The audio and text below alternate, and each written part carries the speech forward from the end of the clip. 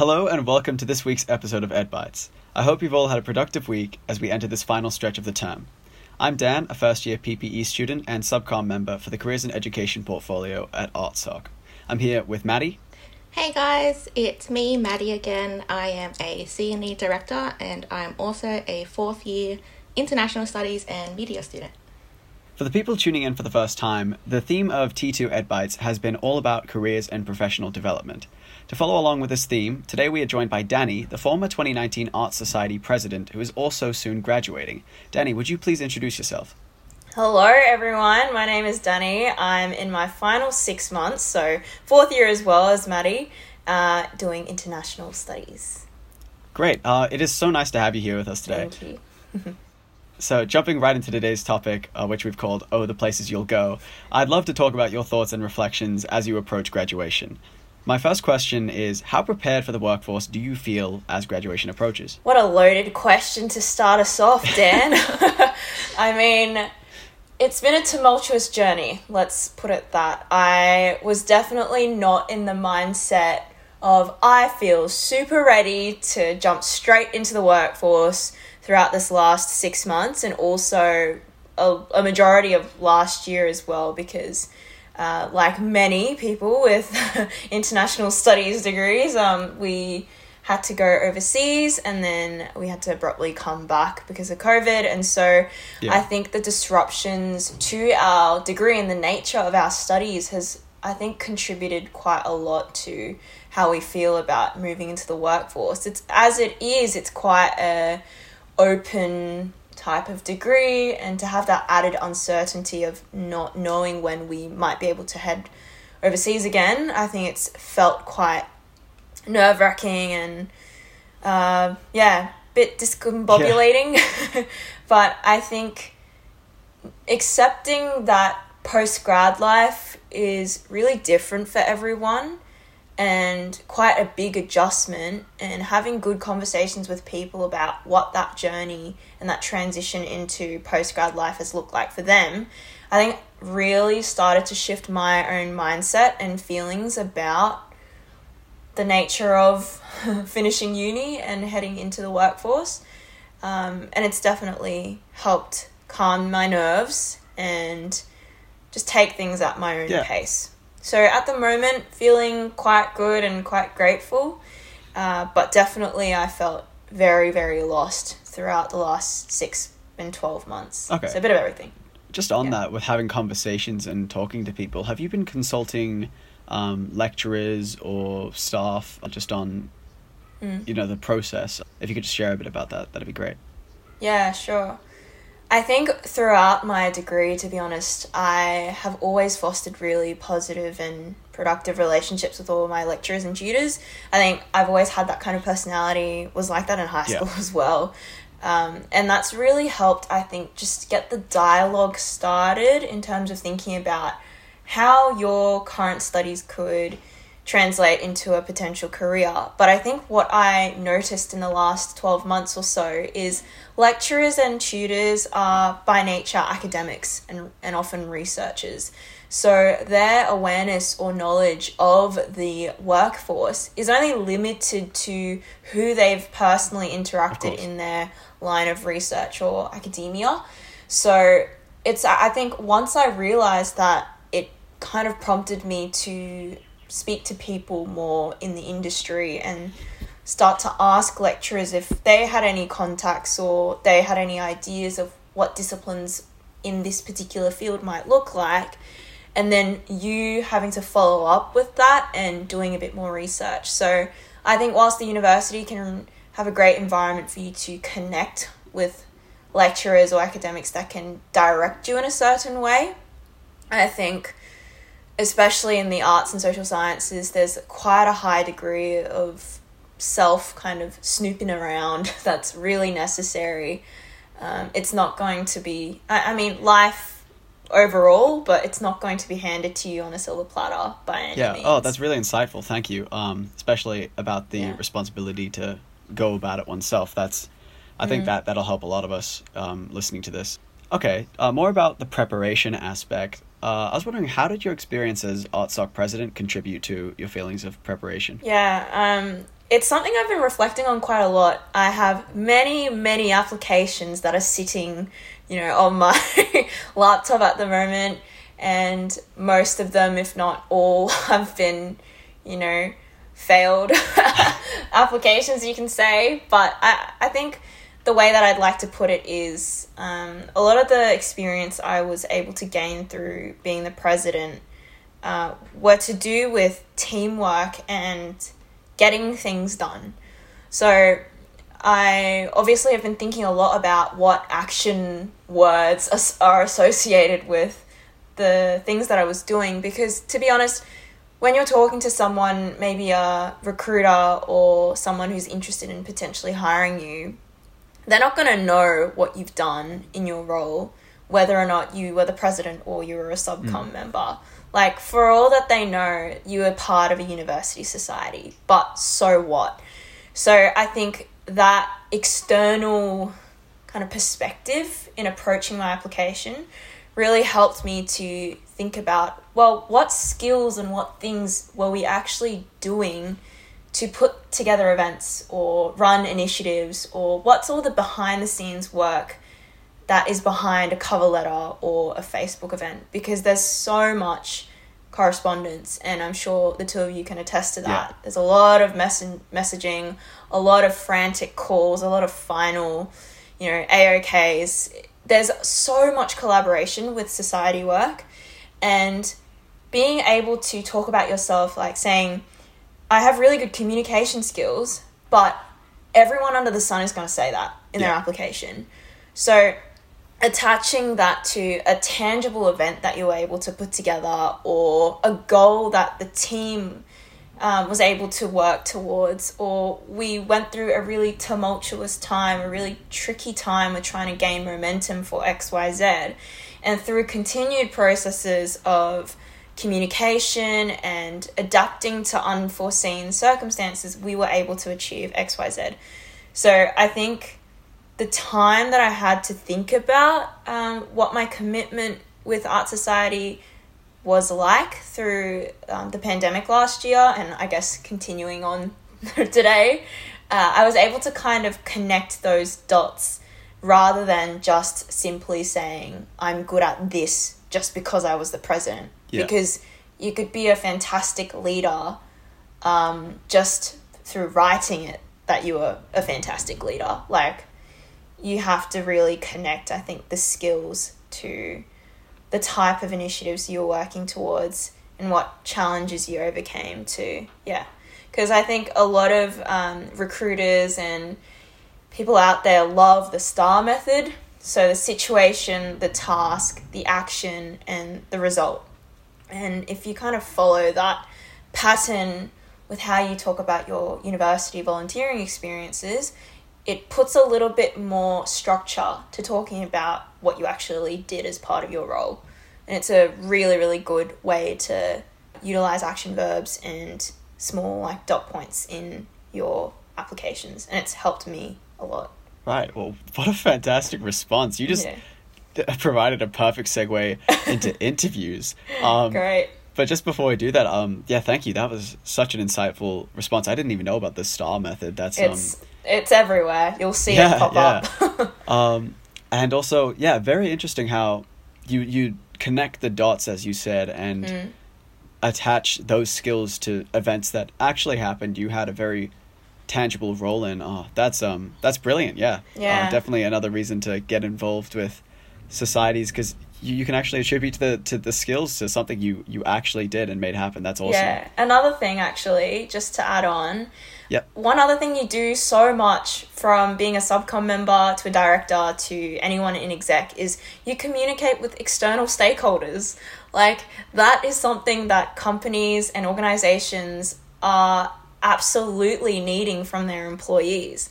Being able to appropriately represent your organization and kind of carry the values of the org and the company to other people that are not part of the organization. And the very nature of a lot of work that you do in the society is getting sponsorships. It's communicating with guests that are going to be on your panel. It's talking to alumni. It's communicating with other people within the department or your faculty and other people within the university. You're not just internally dealing with everything. Yeah, So it's constant reaching out. exactly, and a back and forth and correspondence. So I think, yeah, that was a huge part of my role too. And I'm sure everyone in the society is, you know, doing that. So write that down on your resume and in your cover letter. It's a huge thing. Hear that? You hear that, everybody? Join ArtSoc. Exactly. Cheeky plug. That's the moral of the story. That's what Join we're really ArtSoc. saying. Join ArtSoc. Well, fantastic. Thank you.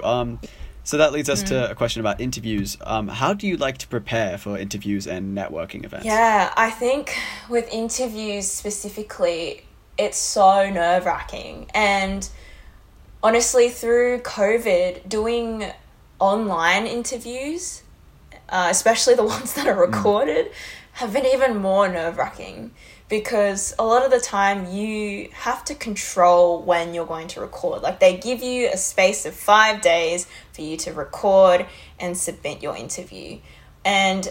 Or if you're doing a live interview, you're just like in your own space, you know, in your bedroom, right next to your bed, which has been the case for me. Yeah. Like, it feels really weird. Your brain's like, well, I'm in this environment that normally isn't where you would be doing an interview. So you really have to kind of tell yourself to, like, get the nerves under control, because it's a different type of nerve, I think, when you have that much control with, like, when you can record the interview, but also, like, your space is so different.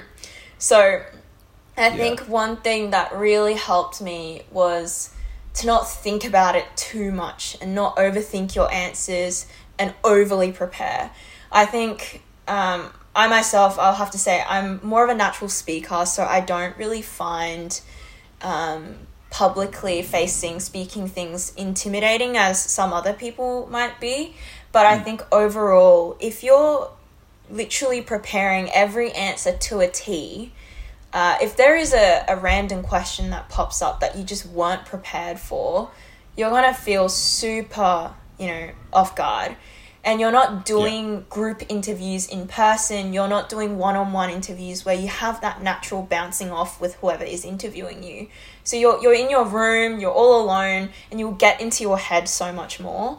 So I think it's really important that you do have a good sense of preparation and an idea of what you want to say, especially to the typical questions about, like, why you want a particular job or what's a weakness or a strength of yours. Like, those questions are really, really typical, and it's always been the case. But allow yourself some leeway to respond to the questions. But that doesn't mean just completely walk in blind. I think part of the recruitment process and part of the application process requires you to think a lot about yourself and what indeed your strengths and weaknesses are, what experiences have led you to be the kind of character and person you are right now. So I think an interview is just an extension of that. So have those thoughts in your head, really own your narrative and what you want to tell about yourself. And I think those responses should really come from a natural and genuine place. And going back to the STAR method, that is an absolutely fantastic tactic to use in interviews as well. Because if they ask you, tell us about a time that you faced workplace conflict, just, you know, talk them through the situation, what the task at hand was, what the action was, and finally what the final result was in that circumstance. So it's a great kind of way to filter through different things you want to put on your written application, but also a fantastic way to kind of mentally tick off things when you're in an interview. Because if you get nervous, you might kind of spitball, you might not really make sense, you might not kind of talk about something that relates to what you started with, you lose your train of thought. And so having that rough structure allows you to kind of tick off what you want to say and for it to relate quite specifically to the question that you're responding to. So a lot there, but just take a chill pill, it'll be okay. It's hard, but we all have to do it at some point. Yeah, definitely. Oh, that's great. Maddie, do you want to hop in there? Well, what an answer to follow up on. Yeah. I think especially in the past year, obviously any interviews I have done, not that I am preparing for graduate roles or anything because my degree is a bit delayed, but online interviews are definitely a whole different ball game to in-person interviews. Like Danny has mentioned, you can't pick up those cues as easily online. It's a lot harder to gauge like energy levels, especially in a group setting as well, and to be able to bounce off like everyone else's energy levels. So I found the online interview process very challenging, but like Danny has said, it comes down to the level of preparedness that you enter that interview with. I think any recruiter or any hiring manager, things that they really value are passion and how much they can see you're eager to learn and bring to the company. So even if it's really just reading up on what the company is about, reading up on what is expected of you, and having that sort of ingrained in your head as you go into that interview, I find that has always really helped with calming nerves as well. That's a really great response, because I think for me, my struggle with interviews is finding the balance between being able to be spontaneous and clearly animated when I'm talking, but also the preparation. But then again, the preparation, it obviously doesn't have to be pure formality, because you want to be able to project yourself in a sincere way, in a way that they will be able to respond to. So I think, that's very useful with the STAR method. It allows you to structure the response, but also be convinced of the legitimacy of everything you're saying and your own worth in this position and your character. Definitely. I think what you two have said really speaks to character building in a professional sense. Yeah, and storytelling, because you're not necessarily listing something, very point blank. You're telling a story, you're speaking about a situation, and that kind of allows you to, because you're the expert in telling that particular story. Like, nobody else knows it. So, it's like, coming they've from seen a your genuine CV, but place that's just of a blurb experience for who and you are. How, yeah, exactly. Yeah, exactly. Yeah. I think a great thing Danny sort of touched on in her response was the idea of self-reflection as well. And to add to that idea of self-reflection, I think just having the confidence, like, I know personally for me, I have the biggest imposter syndrome when I go to apply for jobs or anything. But it comes with self-reflection, I think.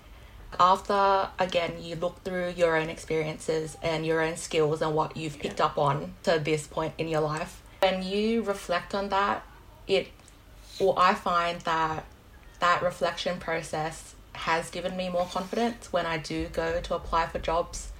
And that confidence is honestly just really important when you go into an interview, because, again, to some extent, you're trying to sell yourself to this hiring manager. So as long as you're confident in your own skills and abilities, a lot of people easily pick up on that. And it's something they also really value in a candidate. Next question. This has been great so far. Thank you both so much. Danny, how much do you find yourself using apps or forums like LinkedIn, and how useful do you find them? Well, I can quite confidently say LinkedIn was a really useful tool for me to reach out to someone.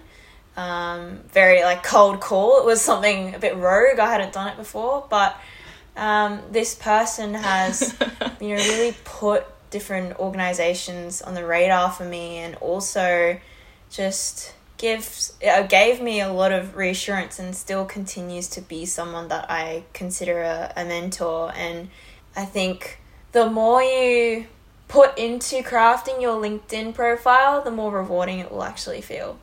But at the same time, I do want to flag that LinkedIn can contribute to a sense of toxicity as well, and it can be a facade sometimes. So I think as someone who went through a period of feeling pretty down about themselves as people were posting about their flashy new jobs and updates, don't get sucked into everyone's status updates, because there was definitely a story behind it. And I think conveying that is so important, that there's a story behind every post update on LinkedIn. If someone has just started a new job, which is actually the case for me, I'm starting a new position tomorrow, or an extension of the position I've been in, I don't want to give off the impression that that came easily, because it wasn't the case. Yeah. And I think, it's really hard to convey that unless you're writing an explicit post that you're like, guys, I just want to let you know. And I've definitely done that with my previous post about this position that I had gotten, but you can't do that every time. So I think the remedy to that is perhaps all of us adopting a mindset that not everything you see on LinkedIn is rose-colored and exactly. It's just like other social media platforms. Yeah. But now with a professional aspect to it. Yeah, it's definitely useful to remember in this situation that everybody's journey is going to be different, in this space. And when some people are just jacked with licenses and certifications and awards, literally could mean nothing. I'll give you guys I can give you guys a really funny example. Speaking of LinkedIn, I think Whirlpool kind of comes hand in hand with that a little bit. So I had gone through a long process of applying to different grad positions, and I actually don't have a Whirlpool account, but I just liked looking at the commentary and just seeing when people have received their emails. And I remember when I was going through an application process, I read someone talking about their credentials on Whirlpool, and they listed everything that they had done in the last 5 years or so, and asked people on that Whirlpool to help him determine whether or not he will get this position. And I thought it was the most tone-deaf thing, because okay, sure, you want the validation of other people to tell you that your resume looks fantastic and you're so going to get the job. But what ended up happening was that person did not move to the next stage. And they were saying, oh, that's so sad. I thought I had the credentials, but so I think that's such a good example of how you just can't look into things that seriously. Yeah. And just have a more chill perspective to it. And I know it's so much easier said than done. And I don't want to necessarily play into the trope of nihilism and just not giving two hoots about anything. But I think everything in mediation, everything in moderation, that balance is stuff we talk about in terms of our lives. And I think it very much is the case for LinkedIn as well. I think it's a wonderful platform to connect with alumni and other people who would be in your industry, and it gives you the chance to have a look at who's working for companies that you're interested in and potentially reaching out to them. Yeah.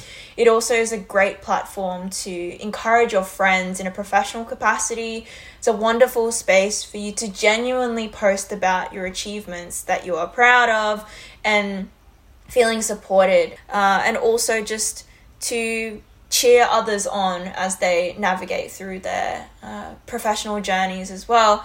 But, it's not everything. Same with social media. It's not everything. Yeah. I think that's a lovely way to put it with what LinkedIn is for. It's not just about jobs. It's also about celebrating career advancement and opportunity. That's fantastic. Yeah, and just with the accreditation story, that's wonderful.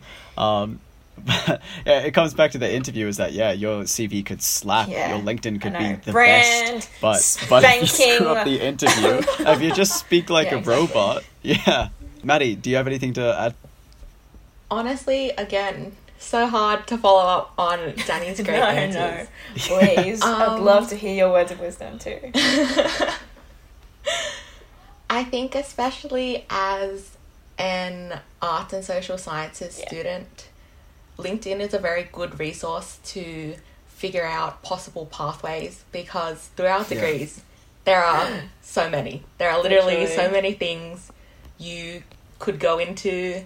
Like, you're never going to know where you end up. And this was mentioned in one of our previous podcasts, but I think our degrees do a really good job of teaching us how to think critically, which is such an incredibly useful and transferable skill in the workforce. Yeah, it really is. So again, with those like more transferable skills that we learn, you never know where you're gonna end up. And I think for a lot of like art students, that's what adds to the nerves of graduating, and that's what adds to just the feeling of uncertainty, sorry, because there are so many avenues you could go down that it's overwhelming almost.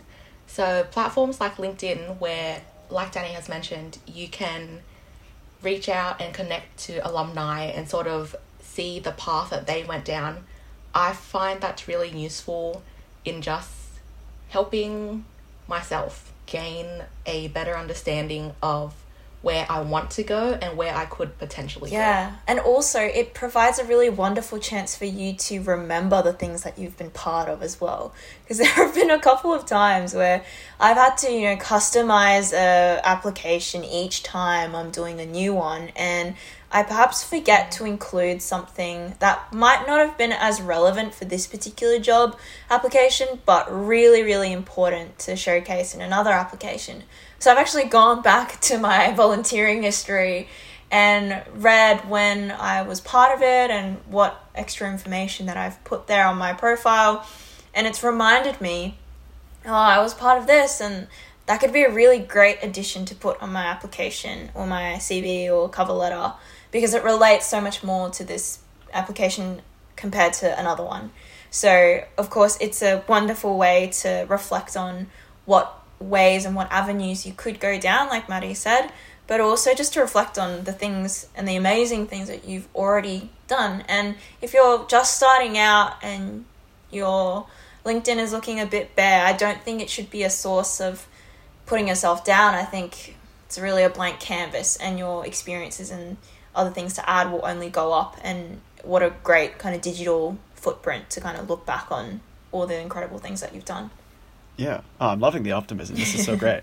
We love it. You say that you're starting your new position tomorrow. That's fantastic. I was just wondering about, in the meantime, before you had this set up and ready to go, what were you doing to prepare yourself or make yourself more viable for graduate positions? What can I say, Dan? It was a long period of just applying to literally anything I can find. I kept saying to my friends as I told them about this new position that, oh my God, it's been like 7 months.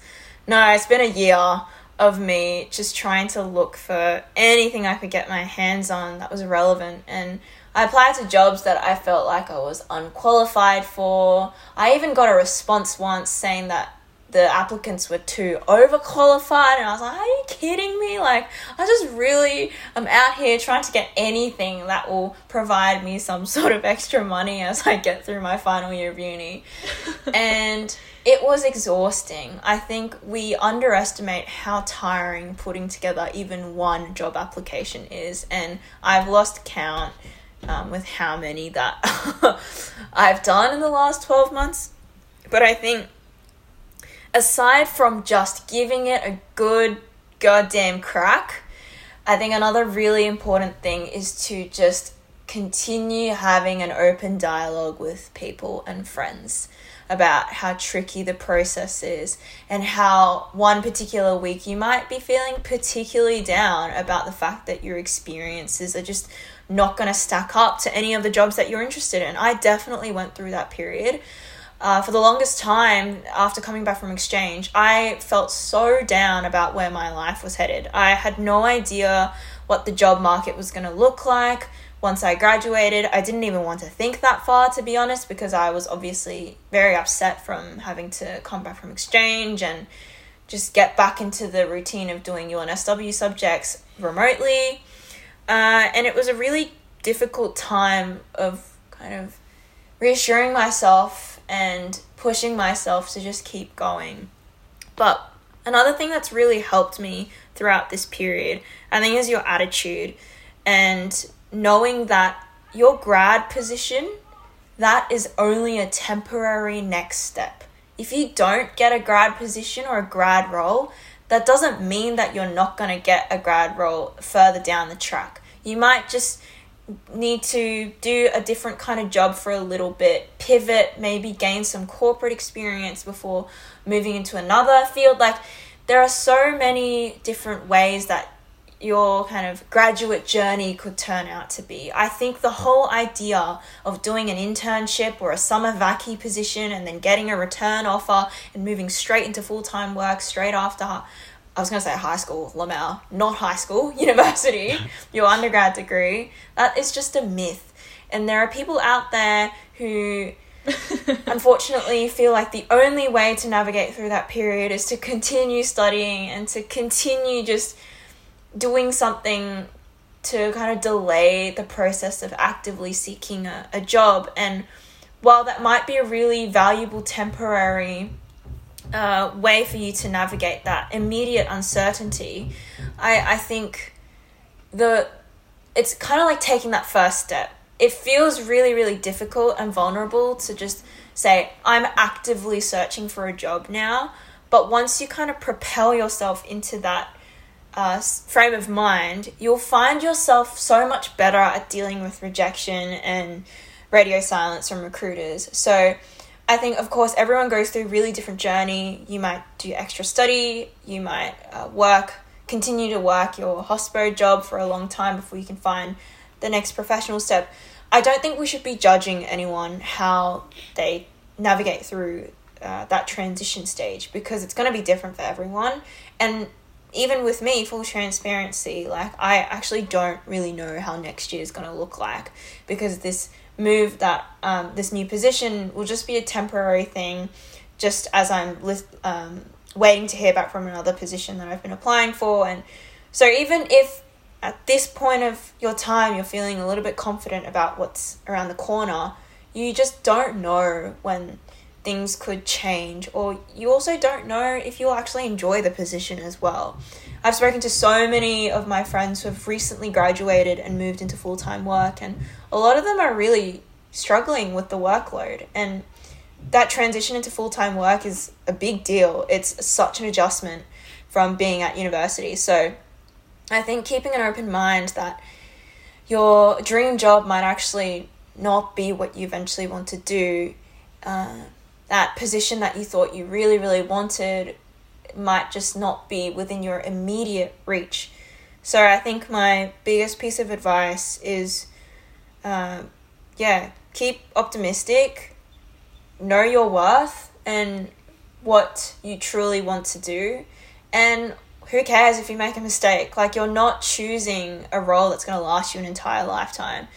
If you change your occupation, even when you're 40, you're going to work for another 35, 40 years as we live longer. Yeah. You're just transitioning into that next step. Don't get disillusioned about your path just because every kid in the block seems to have a grad position that they're posting on LinkedIn saying, I'm excited to announce that I have taken a role at XYZ. Like, they might quit after 6 months. And they might go back to the drawing board because they're in the exact same pool of people that are applying for the next grad round. Like, I think if we all just take a step back, consider what a facade social media especially can be, I promise you'll feel a lot better about yourself. Yeah. Oh, that's a really valuable insight in just keeping up the optimism, the positive attitude, because you're 100% right. It's a developing situation. Yeah, that's really good. And so just some things you wish you knew before starting to look for a grad role. I would ask that, but you seem to have already covered it with just keeping up the attitude and the perseverance. And I agree, damn, filling out a job application is exhausting. It's exhausting. It takes hours, especially if you need to customize things. So just cut yourself some slack. It's rough when you don't hear anything back. Yeah, everything in moderation. And and the classic, like, we had so many applicants, we can't It can't give even get back feedback. to you properly. Well, then how am I going to learn? Yeah. And how am I supposed to get experience if I don't have experience? It's this hamster wheel, but just continue to talk to people, find a way to break that monotonous cycle, and something will come through. And I really believe in Maddie, that. do you have any questions you'd like to ask? Well, I guess a question I have for Danny is, how was it that you sort of developed a clearer idea of where you wanted to take yourself after I graduation? don't know if I do have a clear idea of where I want to go, to be honest. Like, I was having a meeting with my That's fair. CEO, and he was asking me that question, like, where do you see yourself in 5-10 years? And I'm like, I'm not gonna lie, I'm not really sure. But I think my answer more so constituted of the type of environment that I want to be in. And one of the things I said was, I think I really value teamwork and I really value collaboration. And it sounds cliche, but what you realize is a lot of work settings, you're doing a lot of tasks just on your own. You just so happen to be, back when we weren't in lockdown, you just so happen to be in an office all sitting together, just doing your own thing. And I think I realized through reflecting that I very much enjoy that reciprocity. It's always such a hard word to say. Reciprocity, where I want to bounce ideas off people and I want to get their feedback and then we move forward together. And that's kind of what I value a lot. And I think a lot of people speak about this a lot, but knowing your values and what kind of worker you think you are and how you feel like you can bring that side of yourself in a work environment, I think is a really wonderful way to kind of filter through what kind of landscape you want to be part of. So yeah, I think that there, that's actually exactly what I wanted to add just then, is that something that I think flies under the radar when people are thinking about jobs where they might want to apply to, is they really got to think about what kind of environment they actually enjoy to operate in. Yeah, absolutely. Like, do you want regular hours or do you want to be earning more and pumping out at 10 p.m. just grinding away at your desk? I think some people really live for that hustle and like, sure, man, like go for it. But I know for me, that ain't happening to me, because I know that if I am faced in a situation where somebody has asked me to work overtime, I'm probably going to say yes, because I know that I'm a people pleaser and I know that I want to do the absolute best. And so I'm not going to be able to really stop myself from pushing myself in that way. And so I want to be part of an environment where people value mental health and having a really positive work-life balance. And yes, that could be a privileged thing to be saying, because some workplaces do require you to really kind of stick around a lot longer, and that's the nature of the job. But I think having a clear idea that that's something you do want to be part of or you don't want to be part of should allow you to also filter through what kind of industry or job that you might look for. These have just been some great responses. Wow. I'm glad to hear. Well, I think that brings us to the close of this episode and this season of careers-related episodes for EdBytes 2021. Danny, thank you so much for joining us today. Thank you for having me. It's been so great. Yeah, it has been so good, And I know I definitely gained a lot from hearing what you had to say. Some really valuable insights. I'm so glad. And I think the main thing I want to flag is I'm still very much on this journey. Like, I just so happen to have done the presidency role a little bit earlier in my university journey when I was in second year, but I'm still young, I'm still learning, and by all means I don't have it all figured out. And nothing is fixed. Exactly, nothing is fixed. And I think we're a generation of dealing with a lot of external challenges, and I think the more we can be open and vulnerable about some of these struggles, I think the better it will be for everyone. So hang in there, y'all. We'll be good. We'll be okay. And to everybody listening, we hope that you found this season insightful, this episode particularly, as we've had a deeper look at careers and professional development, like getting your first job earlier and taking on extra curriculum for development. This theme has been in parallel with our Careers Week and LinkedIn workshop events, which were both huge successes. So on behalf of the Art Society and the Careers in Education team, we thank you so much for coming along to these events and tuning in. Make sure to stay proactive and take care of yourself as we approach exams. Again, thanks for listening, and we'll see you all next season. See you later. Bye, everyone.